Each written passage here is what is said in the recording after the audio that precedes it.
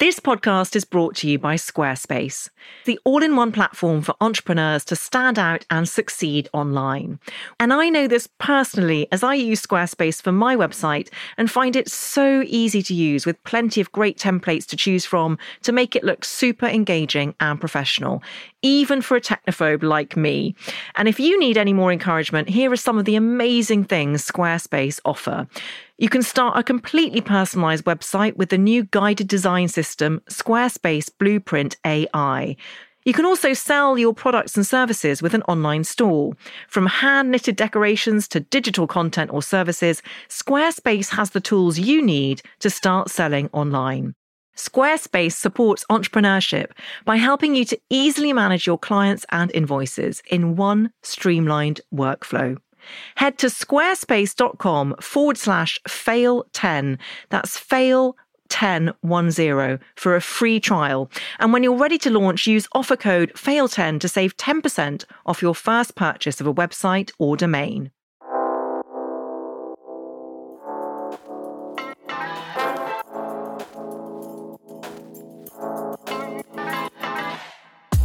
Hello and welcome to How to Fail with me, Elizabeth Day.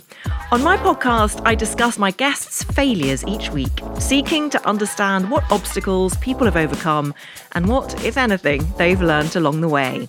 Because ultimately, our failures are lessons that help us understand success better. And before we get into my interview with the fabulous Sabrina ELBA, I am so thrilled and delighted to tell you that you can join us afterwards at Failing with Friends, my subscriber series, where we continue our conversation. Every week, I'll be going through your failures or questions with my brilliant guest. This week, Sabrina and I go through failures from building confidence to holding on to grudges. I am a Scorpio. Look forward to you joining us. And I'd love to hear from you. If you'd like to get in touch, follow the link in the podcast notes. A few years ago, I found myself at the GQ Men of the Year Awards. The most dazzling person I watched on stage that night was not, in fact, a man, but it was Sabrina ELBA, who co-hosted the evening with her husband, Idris. She was funny, smart, and yes, clearly gorgeous. Since then, she's established herself as a CEO, entrepreneur, model, and activist.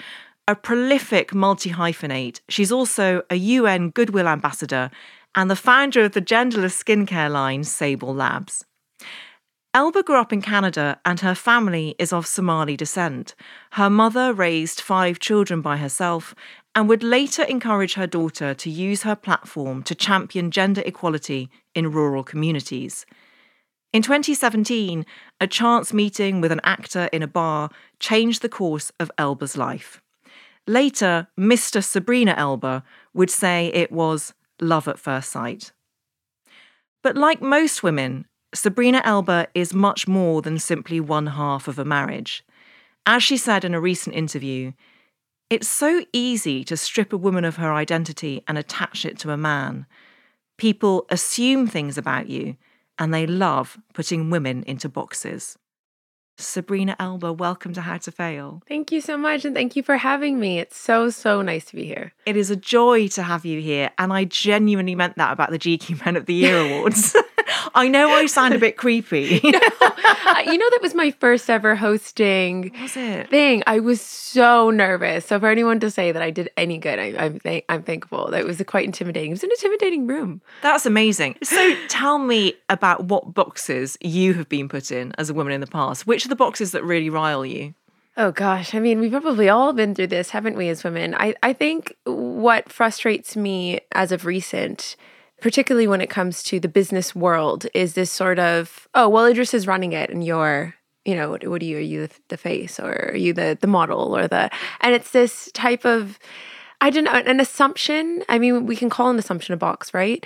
That I haven't put in the same amount of effort or ideated in the same way or contribute in the same way. And I find that ever so frustrating because I've worked really hard to find my footing in entrepreneurship. And I'm quite proud of that. And I think Idris was a huge inspiration for me in that sense, being like ridiculous entrepreneur. He'll start something every week if he could. I think also because I love fashion and I love beauty and that world, because to me, I'm not a creative person, but I find my creativity perhaps lies in that place. I find it also frustrating. People think, oh, well, you do fashion. What are you doing speaking at the Governing Council at the UN? As if those two things can't go together. I want to be able to be who I am, truly who I am, like the things I like, and still be able to speak in a room and command respect and attention, as we all should when we're speaking. Those are two boxes that particularly annoy me, but I'm finding that I'm not letting them annoy me as much as they did, because I think that's more of a them problem than it is a me problem, and it took me a little while to understand that. 100%. But how do you cope with it then? So I think just understanding that and just remembering that it is so much more about how someone perceives and sees life and sees women than about how you display yourself. And it took me a minute to kind of fully understand that, because I thought, what am I doing wrong? Should I dress a different way? Should I speak more clearly? And then, my friends, everyone was like, well, maybe they just don't understand what the hell they're talking about. And I was like, yeah. Probably not. So it really is just flipping your way of thinking and surrounding yourself with people who support you and remind you to be confident in who you are. How old were you when you met Idris? I was 27. So were people putting you in boxes before that as well, do you think? Yeah, I think a bit. So I was a philosophy major in uni. The only girl in my class. It's not a female-heavy major, which is weird because we love questioning everything. It's perfectly suited, right? And I remember near the end of my university course, I'd done pageant for Miss Vancouver, which is so embarrassing to think of now. And I just remember my classmates just making me feel so, well, that's weird. It became this kind of boys' club that I felt like I could never get into. And I thought, I just want to explore all sides of myself. I don't think there's anything wrong with that. And it became this instant feeling of I guess I can't be that and this. I allowed that to bother me, if I'm really honest, quite heavily, when I was about 24, 25. So looking back now, I just kind of want to walk over to them and be like, you don't know what you're talking about. But back then, it takes a while as a woman to find your confidence. And I would say I was particularly shy growing up. I'm one of 5 siblings. It was a very loud house, but I was also my mom's second in command. Right. So I was the one who was quietly doing everything around the house, and my siblings were so loud, and I felt like they were just my kids, taking full advantage of me. So were you the oldest? No, I was second oldest, but my older sister, because she'd found a boyfriend really early on, kind of left the coop earlier.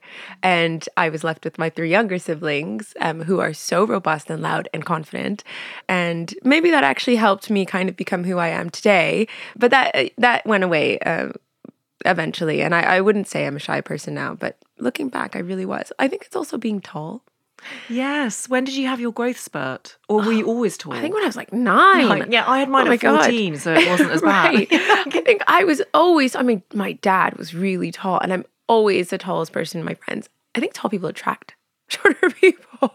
I was literally talking about this just this morning with producer Hannah, who is also tall. Right. Yeah. And when we see other tall people, we're like, where have you been my whole life? Why do I have no tall friends? But it kind of made me kind of shy down, a little bit, tall poppy syndrome. You're kind of oh, I don't want to be the most noticeable person in the room. I was the only Black girl in my high school as well. So it was kind of so I would just kind of shy down. And now I feel hey, look at me. I want to know more about your mum, who sounds incredible. Mariam. Yes. How much of an influence has she been on you? A massive influence. So much so that I didn't want to admit it early on. Even in my business, the way I carry myself. If my mom was in this room, she would just take all the attention out of the room. She is so strong and confident. She's been through so much in her life. I remind her sometimes, Mom, you didn't have shoes till you were 8 years old. She was a proper rural kid growing up in Somalia, one of 7 siblings, did everything around the house. And now you look at her and she's just dressed in designer and just bossing every situation in every room she goes into. I remember thinking early on, it was quite embarrassing when someone would give her a compliment and she'd be like, thank you, I know. And then appreciating that later on in life. And I'm good for you, because she's gone through so many things in her life, in an abusive marriage with my stepdad. And, just even her journey coming to Canada with my dad. She could write novels on what she'd been through, and to have that confidence still, and to be willing to speak up for whatever she's engaged about in the moment, or wanting to speak up for. I just find that fascinating. And actually, a lot of the philanthropic work I do is also inspired by her, because she wanted to give back so bad. She left Somalia just before the Civil War. So she left with her siblings and everyone in a happy place, right? gets to Canada, the only one of her family, and everything falls apart. And it was this feeling she describes as, I need to go back, I need to help, like feeling so helpless, being so far away. And she committed to that. She went back so often that sometimes I was like, am I my aunt's kid? Because she eventually brought all my family over. We raise children as a village, Somali communities, right? So I was at my aunt's, I was at my uncle's, and my mom would go back. And she still today has this foundation, the Hoya Madian Foundation. She doesn't even have a website. She takes her own funds, goes to Somalia, wherever there's a well, collects water, brings it to villages, like just for no merit, for no credit. And she's just a fascinating person. And I think I could get emotional if I keep speaking about her. Like, she's someone who's been a positive influence in my life. I know, I wondered when I said that in the introduction about her raising 5 children by herself, whether that you felt that was an accurate reflection because of what you've just mentioned there about raising children as a village. But it must have been isolating for her in Canada.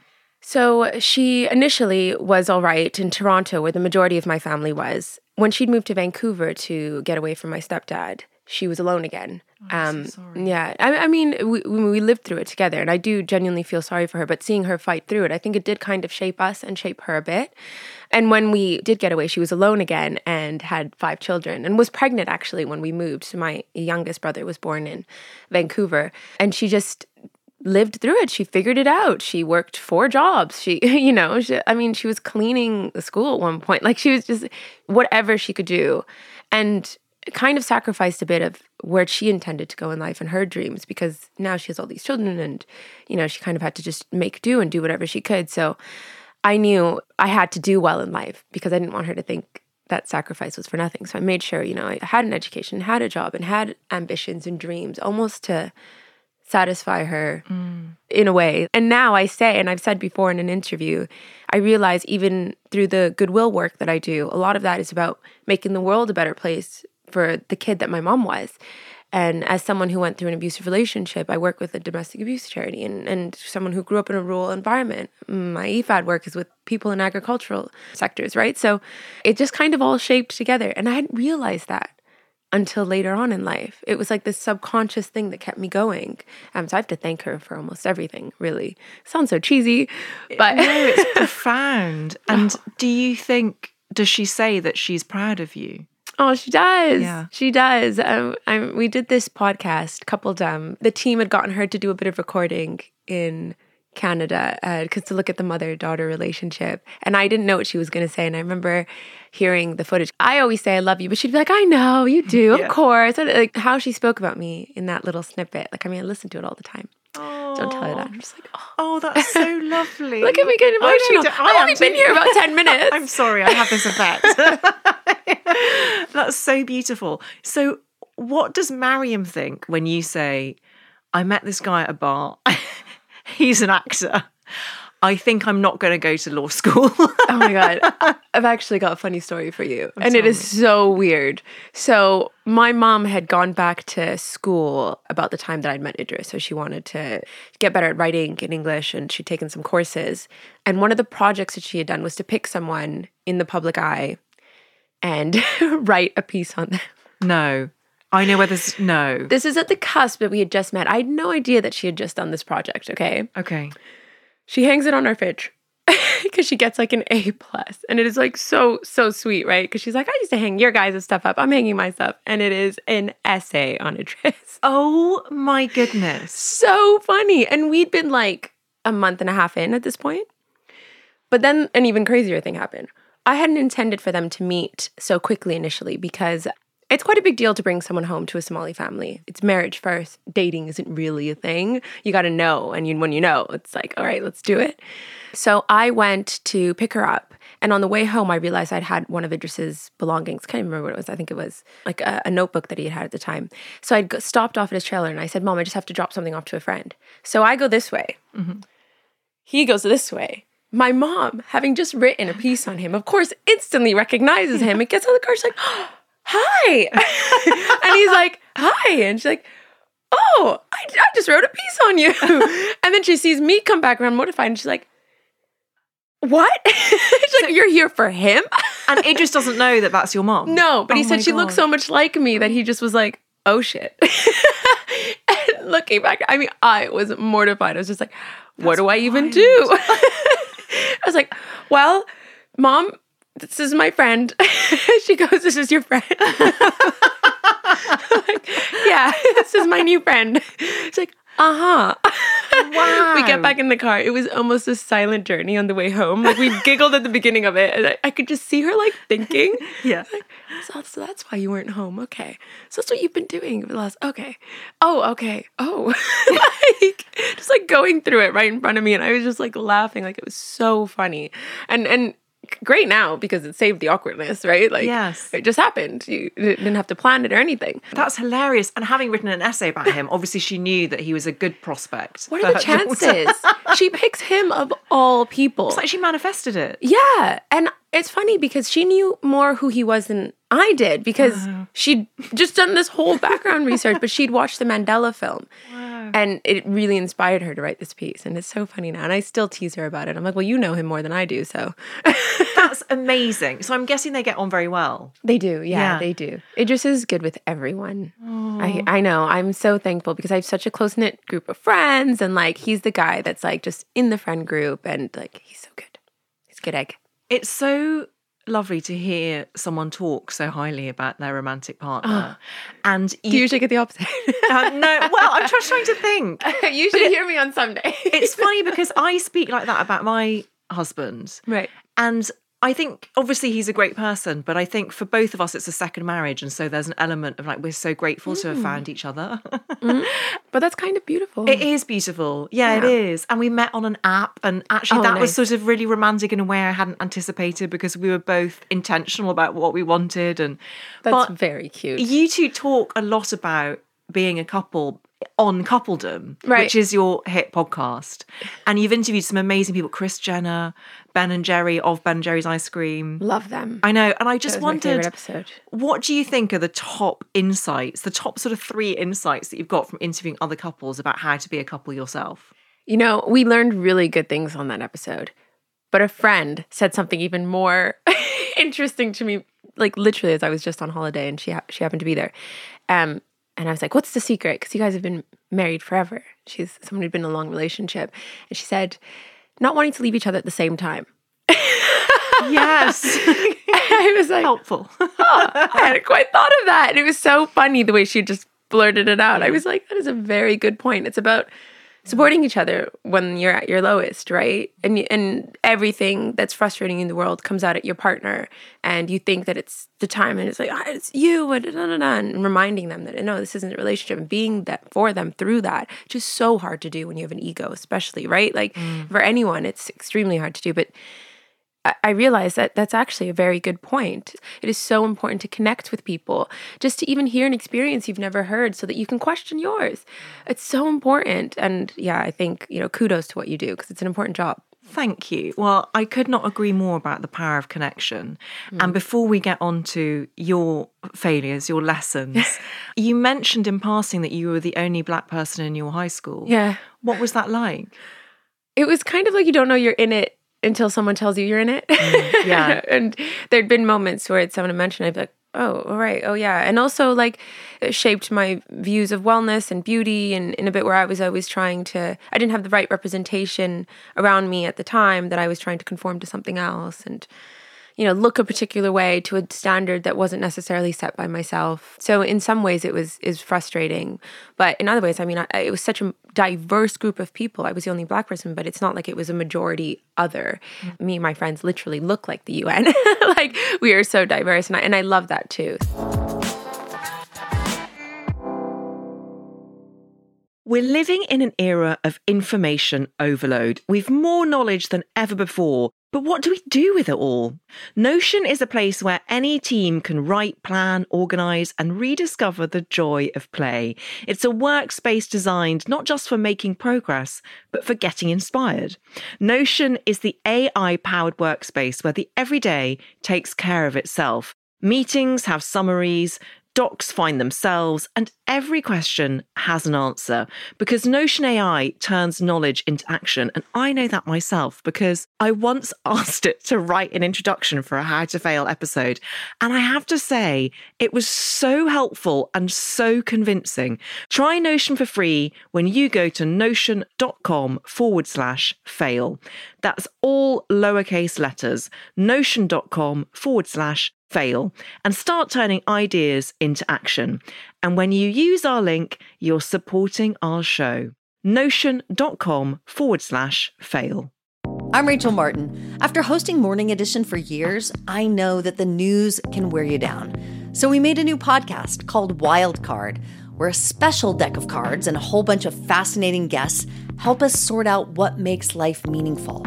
It's part game show, part existential deep dive, and it is seriously fun. Join me on Wild Card, wherever you get your podcasts, only from NPR.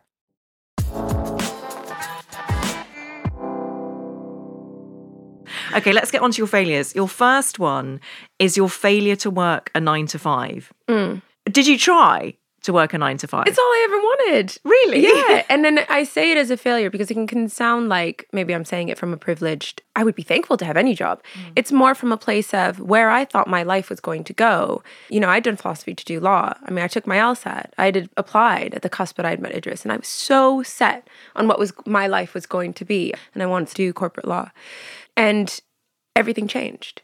I ended up in PR randomly, PR for charities, non-for-profits, and I couldn't do it. I couldn't sit in an office.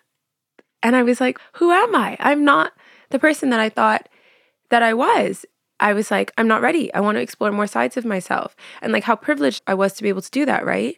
I got to travel and shape my life in a way where I had more ownership of my time and what I got to do. And that's why when people tell me, oh, I've been thinking about starting a business, I'm like, do it.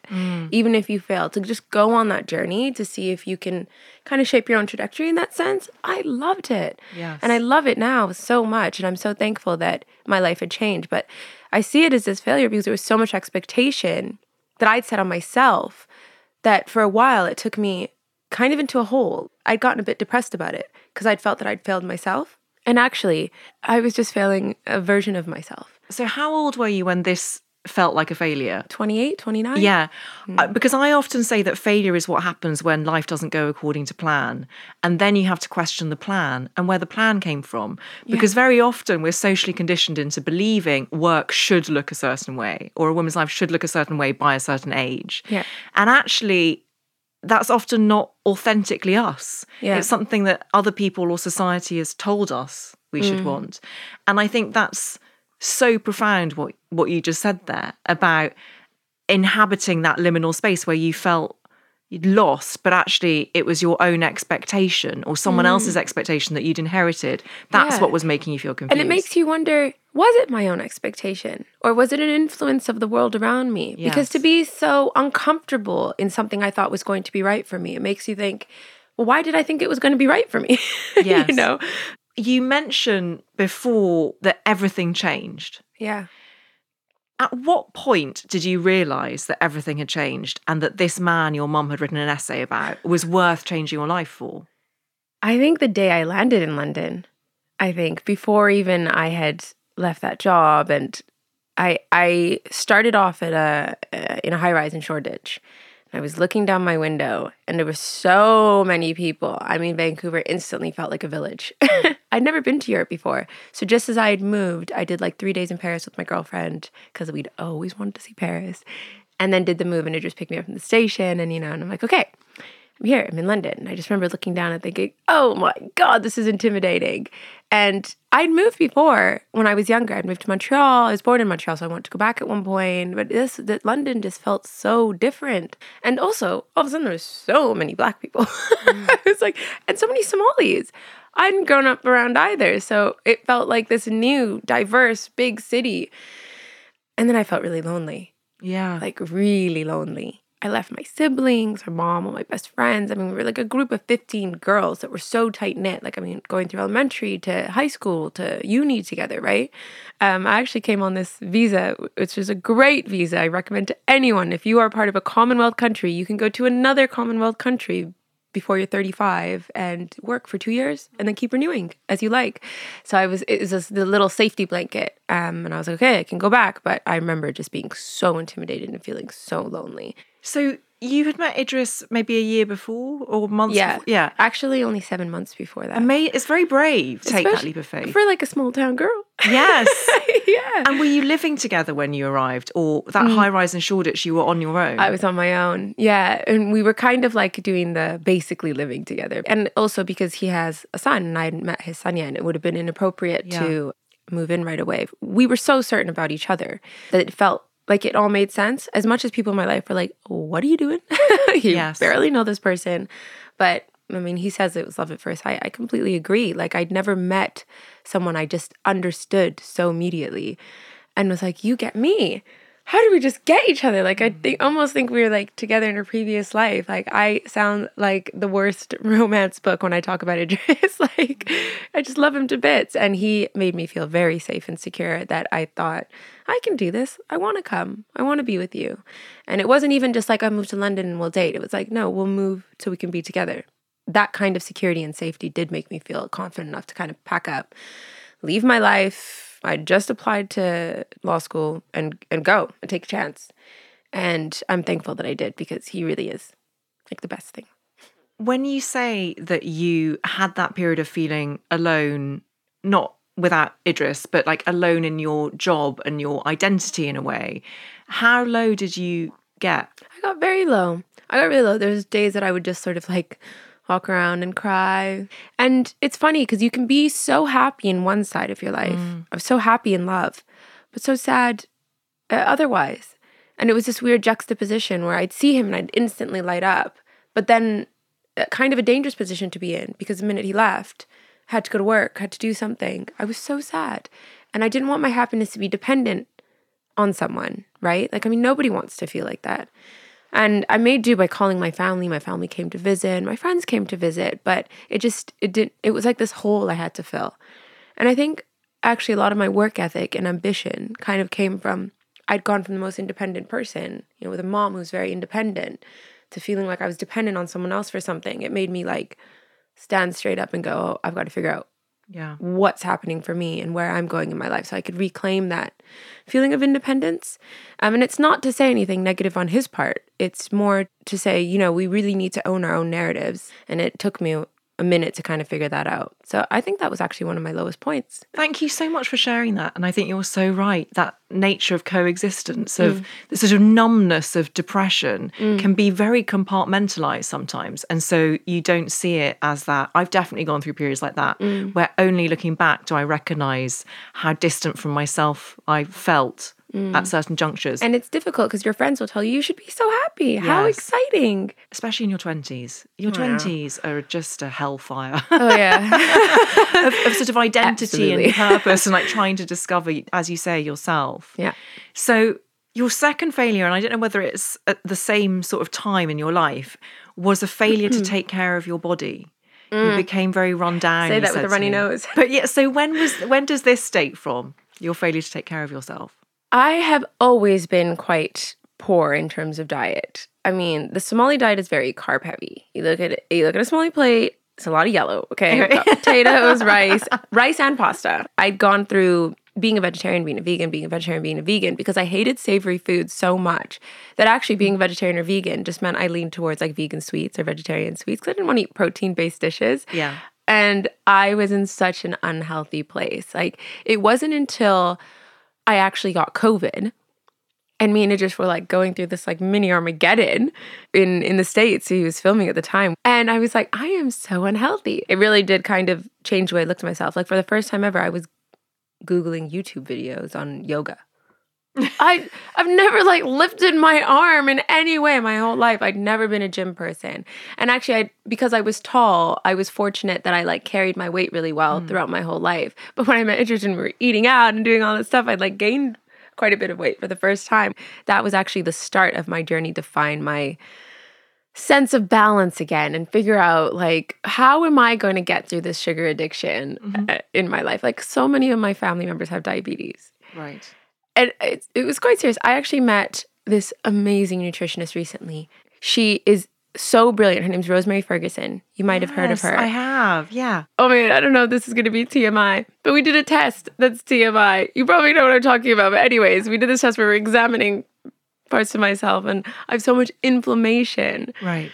This is serious. You need to think about changing your lifestyle. I feel like God is sending me these red flags, like do it now before it's too late. I'm not who I want to be on that trajectory, but recognizing that I'm not who I want to be makes me want to push harder to become that person.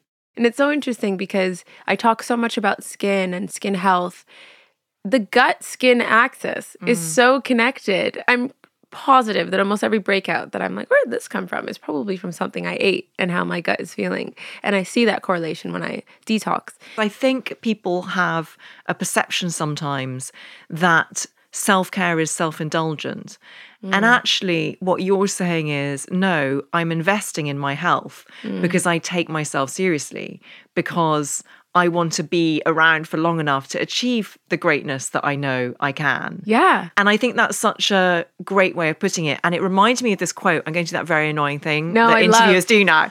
There's this quote that Idris gave. I'm seeing if I can find it. It's about the North Star of greatness. So Idris said about you, one of the things that Sabrina and I share is that we both recognize greatness. It fuels us. It motivates us. We are constantly working towards getting to that North Star, greatness. Did you really say that? He said that. That's so nice. Isn't that great? But also, is that a lot of pressure? Is that a bit of pressure?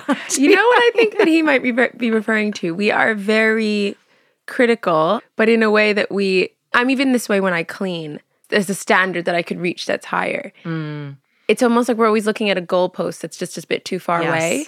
I relate. Yeah, and we feed off that from each other because we're like, oh, it could be so much better though, couldn't it? We're never satisfied.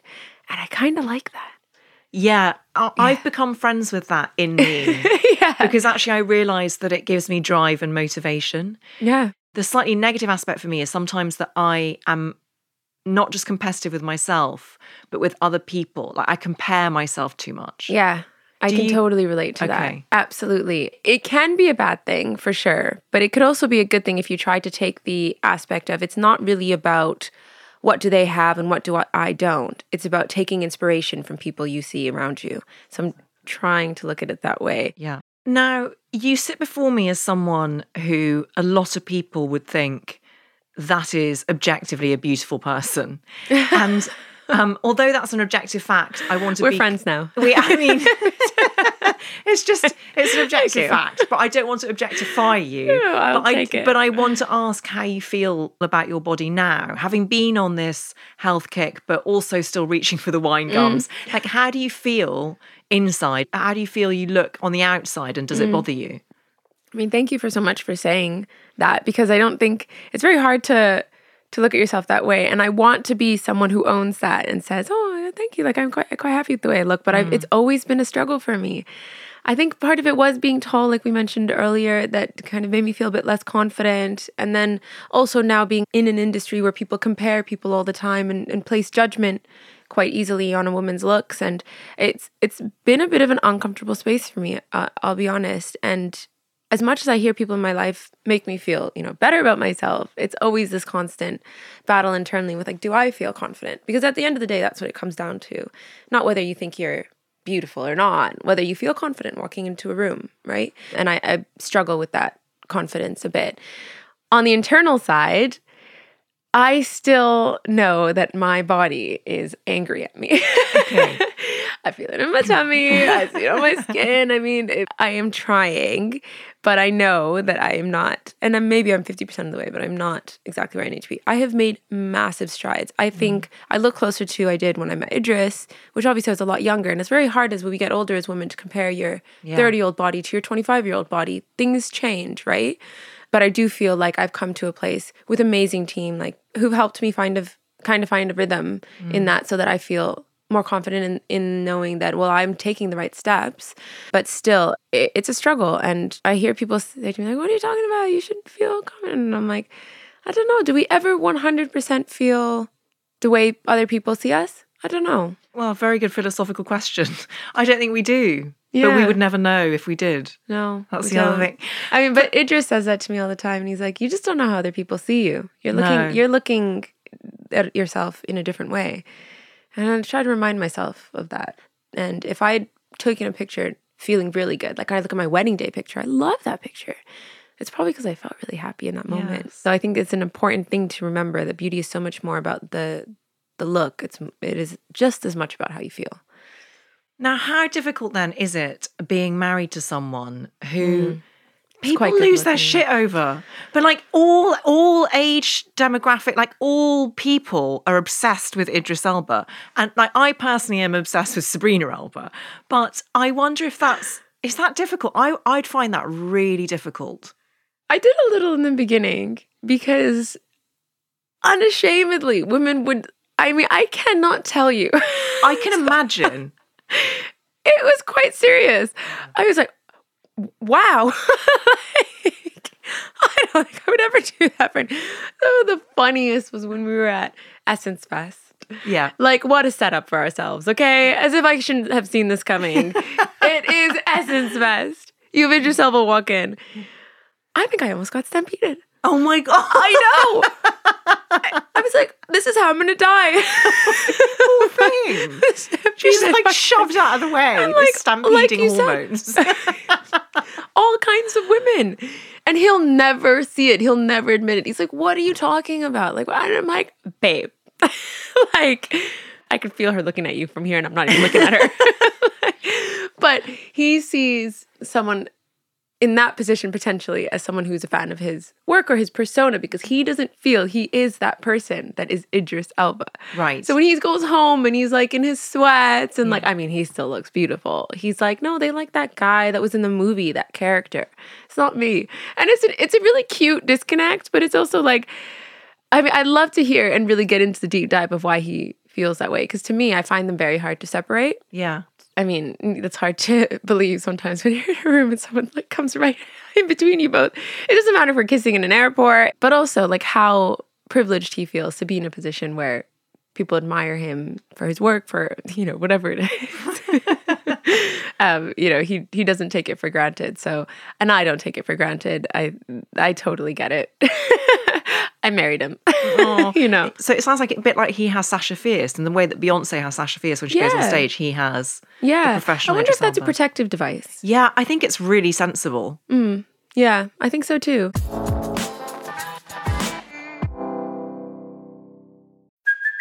Hey, it's Kaylee Cuoco for Priceline. Ready to go to your happy place for a happy price? Well, why didn't you say so? Just download the Priceline app right now and save up to 60% on hotels. So whether it's Cousin Kevin's Kazoo Concert in Kansas City, go Kevin, or Becky's Bachelorette Bash in Bermuda, you never have to miss a trip ever again. So download the Priceline app today. Your savings are waiting. Go to your happy place for a happy price.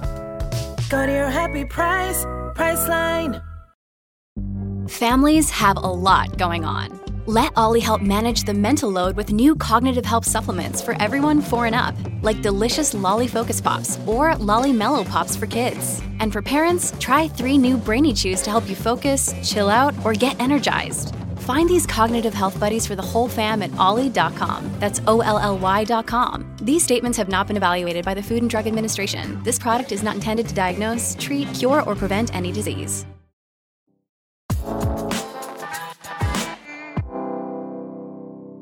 Your final failure, and I want to give it enough space because I'm so glad you're going to talk about it. And we were chatting before, and I also have experience of this, and I can't wait to get into it with you, is your failure to have kids. And then you put in brackets, yet, despite family and societal pressure.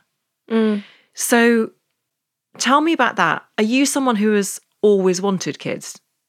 I was.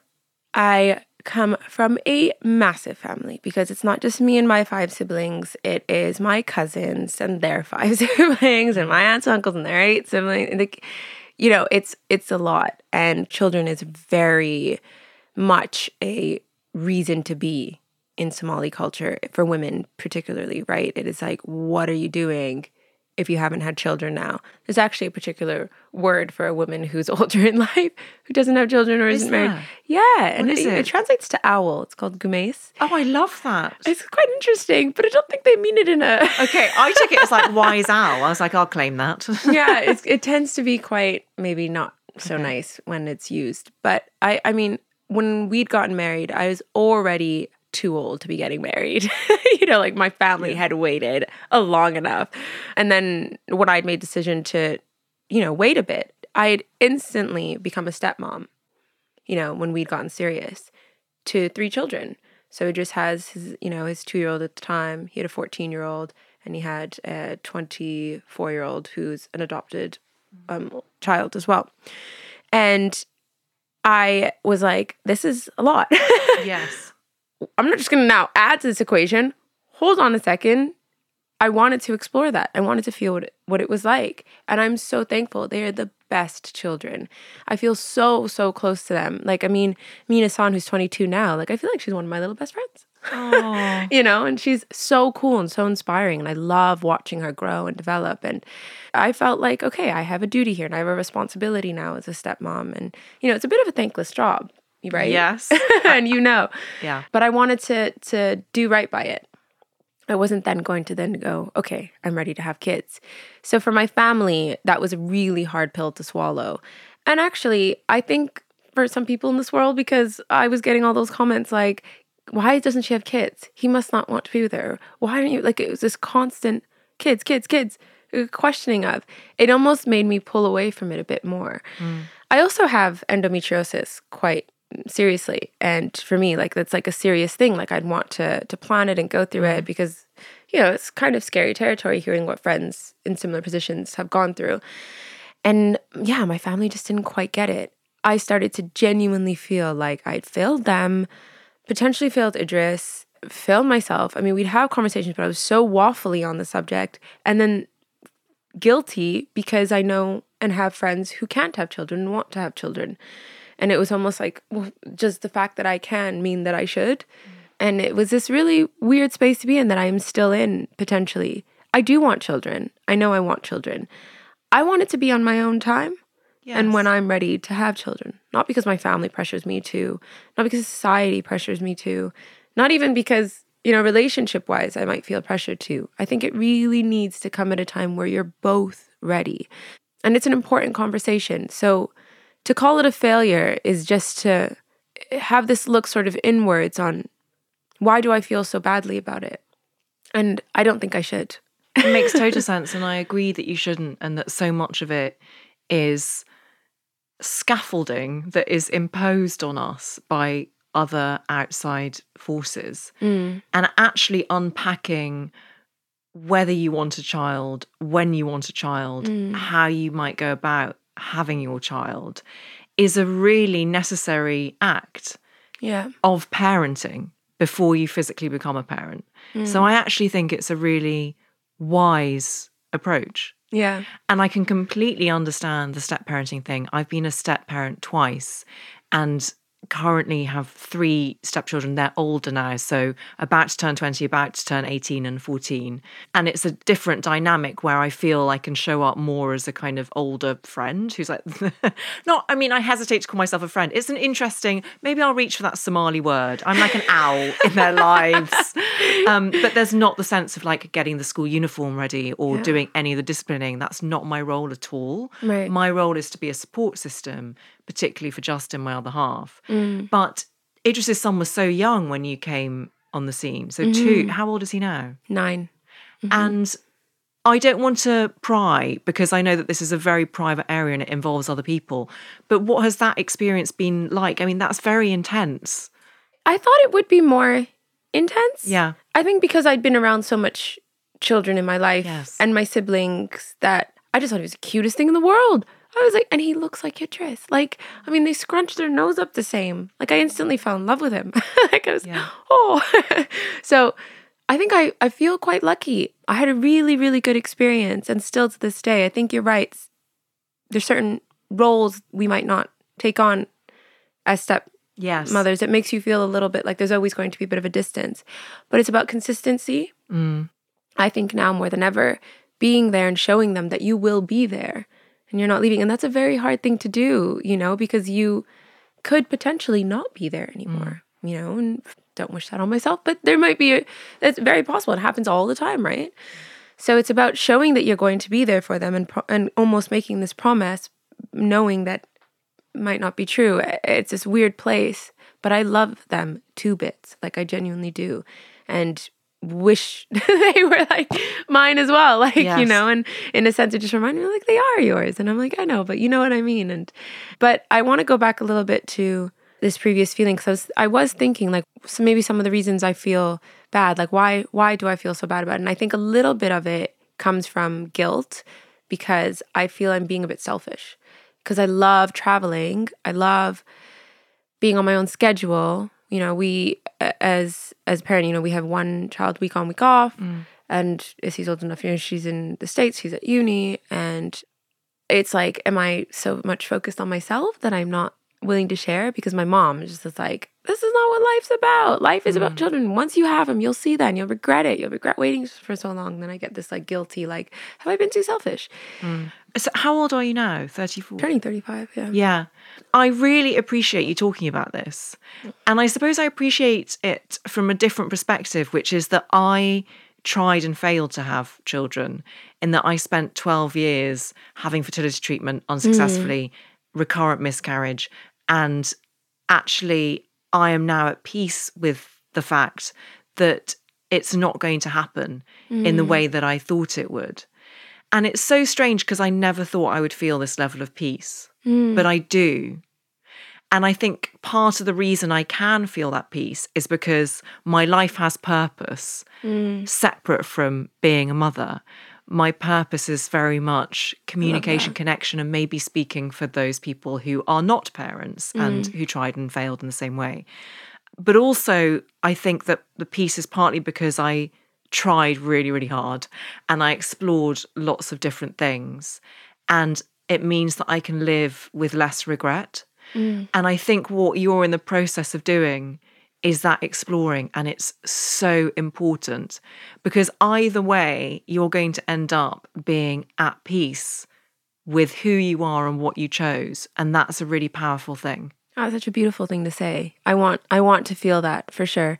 And actually, just the older you get, actually the more scary it gets, because you're really living through all your friends' stories. Yes. and like, oh, that can happen. To go through things like that potentially in the public eye kind of scares me as well. Yeah. And you hear about that. And I admire you and your peace in this space. And I desire that very much so. So I think for you to share that, and I didn't know that about you, and I think that's so beautiful. Thank you for sharing that. I want to feel that with you. Thank you. I absolutely have every faith that you will get to your peace. And maybe it's about getting to where you want to be with your body and your health. And then there'll be a clarity to it. The one thing I would say is that I think the greater risk is that you regret the thing that you didn't do. So as long as you've tried and you've explored everything. I feel like that deserves an applause. Oh, so that was quite good. If there was a room, we'd be like, yeah, tell it how it is. That was quite I just good. don't want you to feel any pressure other than a responsibility to be true to yourself, because I think who you are is really magical. Oh, well, I hope you feel the same. Thank you. Because you're quite magical. Oh, Sabrina, this has been the best conversation. Look at us all mushy. This is nice. I have adored meeting you, and thank you for showing up and being so courageous and authentic in your vulnerability. We really appreciate it. Thank you so much, Sabrina, for coming on. Thank you for How making to me Fail. feel like this is a safe space. It's a pleasure. We don't have stampedes of hormonal women rushing through the door at any moment. So you are safe. You are. Not going to get trampled. How embarrassing. Oh my God. It happened. Just not denying it. Thank you so much. Thank you. I just wanted to remind you that we further our conversation with Sabrina ELBA over at Failing with Friends. It's a really wonderful community of subscribers where we chat through your failures and questions. It is important in life to be with someone who sees your shared ambitions as not a straight path together, but a path that winds around, across, and all over the place, but you get to the same point, because it's never a straight path. So, unfortunately, I'm sure he might not be so happy, but I think you absolutely need to tell him how you feel. Remember to press the follow button to get new episodes of How to Fail as soon as they're published on Apple Podcasts, Spotify, Amazon Music, or wherever you get your podcasts. This is an Elizabeth Day and Sony Music Entertainment original podcast. Thank you so much for listening.